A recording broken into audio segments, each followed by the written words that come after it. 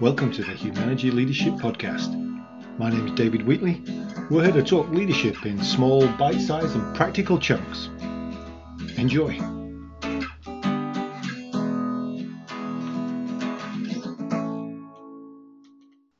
So this episode is another of our First Friday sessions. And if you've not come across the First Friday sessions yet, you can find out more information at humanity.com. The first Friday of every month at noon Eastern time, we put on a 1 hour, no more than 1 hour workshop on a leadership topic. You can find those topics, the forthcoming topics, at humanity.com for the First Friday sessions again, where you can sign up. This month, we're talking about the need for coaching to be more feed and less sandwich. And you may have come across this idea of feed, need, seed, weed if you've been working with Humanity for a while.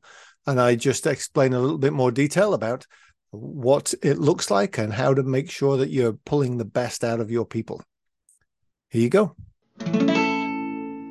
Our session today is on feedback and the idea that it should be less sandwich and more feed. And we'll get into that as I go, but I think a leader should be giving feedback on a regular basis. And we're going to look at the what, the when, and the how of constructive feedback. And it should be driven by your need to develop your people and make sure you're bringing out the best. And I find that a lot of our work is around leaders who can tend to avoid particularly the difficult feedback, but they don't get into that pattern of giving feedback for growth. So then if I look at the what of feedback, we give feedback when we want to identify great performance, when we want to correct issues, when we want to ensure that the best version of people is moving forward and not forward too far. And as leaders, it's part of our job to make sure that we do this in a caring, honest, and direct way. And if anybody here has read our book, What Great Teams Do Great, then you'll know those terms because caring, honest, and direct is what we call green path choices. Mm-hmm. And feedback is critical to our development, but not always easy. And this idea of being caring, honest, and direct helps drive us into the right feedback. It should also be a conversation and an interaction that drives to mutual understanding. And again, many of you have probably heard our terms there with mutual understanding, but that's what we're aiming for in communication, is to achieve mutual understanding. And the best feedback is driven by a clear picture of what success looks like in terms of the results and the behavior, which means that as leaders, we have to have that clear picture before we can start giving appropriate feedback to the people who work with us. So the when side of things, the first thing is it should be timely, and timely is built into caring, honest, and direct. Sooner rather than later, because the sooner we give it, the easier people can actually address and use that feedback for their own benefit. And if it's critical, we would recommend that it's within 24 hours. But sometimes it makes sense to wait 24 hours to ensure that you're clear about what it is you want to say. We call this our 24-hour rule, which means that we should give the feedback within 24 hours. And sometimes we wait for 24 hours just to make sure that we're not emotional and we've got some rational sense as to what that feedback is going to be. It should also be part of a coaching engagement, established cadence of one-on-ones.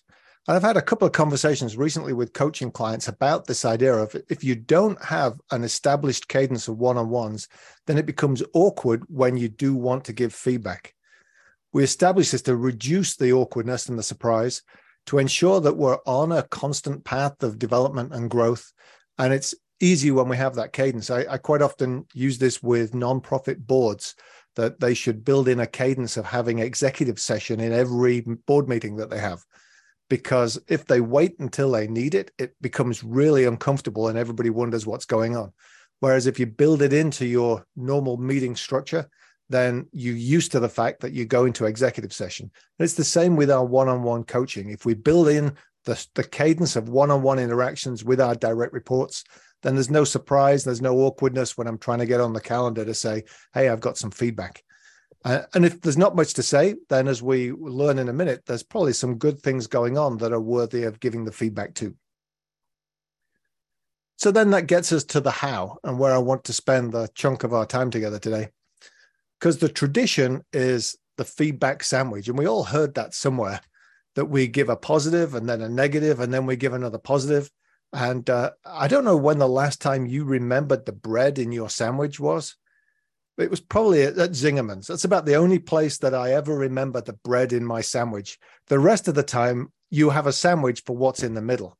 And that's the problem with the feedback sandwich, is that nobody really pays attention to the positives.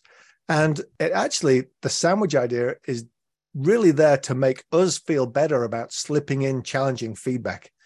Yet most of us want feedback to be in a caring, honest, and direct way. Don't mess around. Give it to me straight. Make it specific and useful, usable. We want it to be helpful and something we can do something about. And if it's wrapped in this bread of positivity that doesn't feel sincere, then we dismiss most of it because it's not useful and it feels like we're being fed something rather than it's genuinely about us and what we're trying to achieve. So there's two kinds of feedback, and I call them developmental and evaluative. The evaluative tends to look backwards at how you did against the expectations of performance. The developmental looks forward about what we can do better in the future. And I want to focus our time here on the developmental feedback, as I'm a big fan of looking forwards at a time today and tomorrow when we can do something different. And dwelling too much on what happened yesterday, unless we're using it to inform that future, is not much of use. So the tool we use rather than the feedback sandwich is something we call feed, need, seed, weed. So don't get hooked up on that at the moment. I've shared that with lots of people and they repeat it back to me in multiple variations. But we have a specific order that they come in. That's feed, need, seed, and weed. And it doesn't come from our passion for gardening. It simply comes from our understanding of how to help people grow and what really helps people grow well. So the simple version of feed, need, seed, weed is I'd say 4.5 questions. I'll slip in the half one in a short while. And if I go to this picture, it's just, we are looking to get somewhere. We're looking to get to a place of high performance with people. And so the first question that I always encourage coaches, leaders to ask and to present and provide is the feed question. What's currently working and why? And that why is my half question. And this is the biggest question, as there will be things that are working. And we want to see the progress that has been made. Even in the toughest situation, there are some things that are working. It drives us to consider what's going well and what the reasons are for this. And it forces us to move away from the emotion of reaction and look at the overall performance and the activity that drives progress. And so if I put that in, feed probably takes us to a place of about 70% at least. Even in some of the most challenging situations, there's some stuff that's working and we understand the mechanics of why that's working. The reason I put this in first is because it's so unusual for us to go there. And yet this is the thing that is driving performance. 70% of what we're doing is heading in the right direction more often than not. Now, the natural thing is people say, well, the next question is what's not working? And I'm not going to go there. I'm going to avoid that completely because I don't find that a helpful way. It's drifting into the sandwich. The second question is, where do we need to be as we move forward? So it's identifying the gap between the feed, what's currently working and why, and a future picture of success. We can't do anything about yesterday. What we can look at is today and tomorrow and paint a picture of that future. And this allows us to address things that didn't go well, but in a constructive, forward-focused way. And I'll give you a little bit of an example of that shortly. So once we've identified the feed, what's working and why, and the need, where we need to be successful in the future, then the obvious next step is, what do we need to plant in that gap between the two? And this is where I add the seed. What support, resources, tools do you require to achieve that success? What do we need to plant to help you? What do we need to do differently? What does our future behavior look like to ensure this picture of success, to get us to where we need to be? And then there is a fourth question, but I've found that the more I use this, the less I need the fourth question. The fourth question is simply, is there anything we need to stop doing to ensure our success? And it's often unnecessary because we've addressed it in the previous 3 questions, but the way we've been forced to address it by those questions is in a constructive, positive, and forward-focused way. So we're actually giving people feedback that's useful. We're telling them what's working. We're telling them what we need from the future. We're looking at how we can plant that. And we're also looking at potentially any obstacles that can be moved out the way. Now, I will say this can be given as a one way, but if I'm driving for mutual understanding, this is quite often a great conversation. And it's a conversation that you as the leader can ask the questions first. What do they see that's working and why? And then you can build on that with your feedback. Where do they see the need to be in the future? And then you can, again, build on that. What do they see as being necessary, their support and resources that they need to seed in that gap? And once again, you can build on it. But that way of asking the questions brings them along to that future focus, and then they own it more significantly than if you were just telling them everything that you see rather than them being engaged in it. So, for example, if I were to give myself feedback on my first Friday session today, then I might say, I like how you do the chat box questions and the breakout rooms to get people into the session. The topics seem relevant and appropriate, and all of this drives as much engagement as I really like that engagement.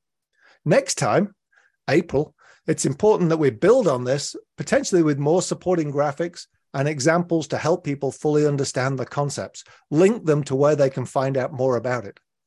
And what this requires is more time invested in preparation and a fuller slide deck, as well as pointing people potentially to the YouTube recording, because we record this section and you can go back and review it as many times as you like.